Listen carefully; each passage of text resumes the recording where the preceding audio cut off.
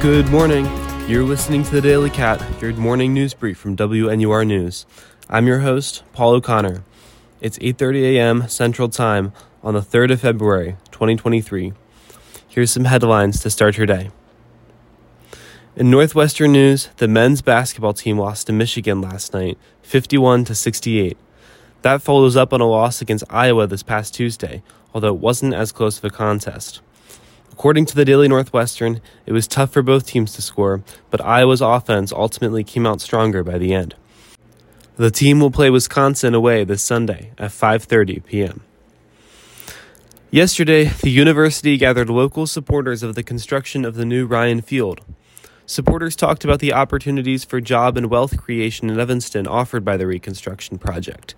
According to Northwestern Now, the project could have an economic impact of $660 million in Evanston.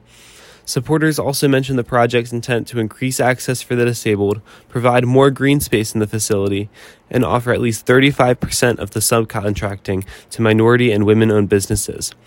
Pre-construction processes have already begun, with estimates that it won't be finished until the fall of 2026. Yesterday afternoon, 2 local residents of the Woodlawn area in Chicago attempted to block a bus of migrants arriving at the Wadsworth Elementary School. This school had recently been converted into a local migrant shelter by the city due to excess and other facilities. According to the Chicago Tribune, these residents refused to move despite the possibility of arrest. Among other things, they protested the city's choice to move the migrants into Woodland despite the neighborhood's lack of resources. This past Wednesday, the first establishment selling both alcohol and cannabis under one roof opened in Wheeling, Illinois. The unique setup combines Westtown Bakery and OK Cannabis under one roof. In addition to coffee and other bakery items, West End Bakery sells liquor. And in the state of Illinois, OK Cannabis is a licensed dispensary after legalization in 2020. The owner spoke about the priority they place on consumer experience as well as product. In fact, they spoke of future plans to convert some space into a cannabis consumption area. Yesterday marked the second day of the winter freeze in Texas, mostly near the Austin area.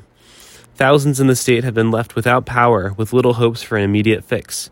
According to the AP, at least 10 have been killed driving due to icy road conditions. The freeze recalled the hundreds of deaths from the winter storms of February of 2021 in Texas, although the current freeze has reached nowhere near the damage of 2 years ago. And in national news, yesterday the Pentagon said that the U.S. has detected a Chinese balloon conducting surveillance over northwestern areas of the U.S. The discovery comes right before the U.S. Secretary of State Anthony Blinken was set to visit Beijing. Although the U.S. did not decide to strike down the balloon, thinking the debris could harm U.S. citizens, the discovery will likely increase tensions between the two countries in advance of the meeting, according to the New York Times.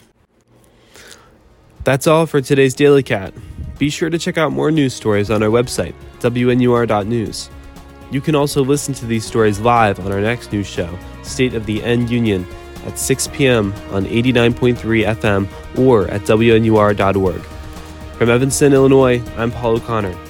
We'll see you next Monday morning for another edition of the Daily Cat. Thanks for listening.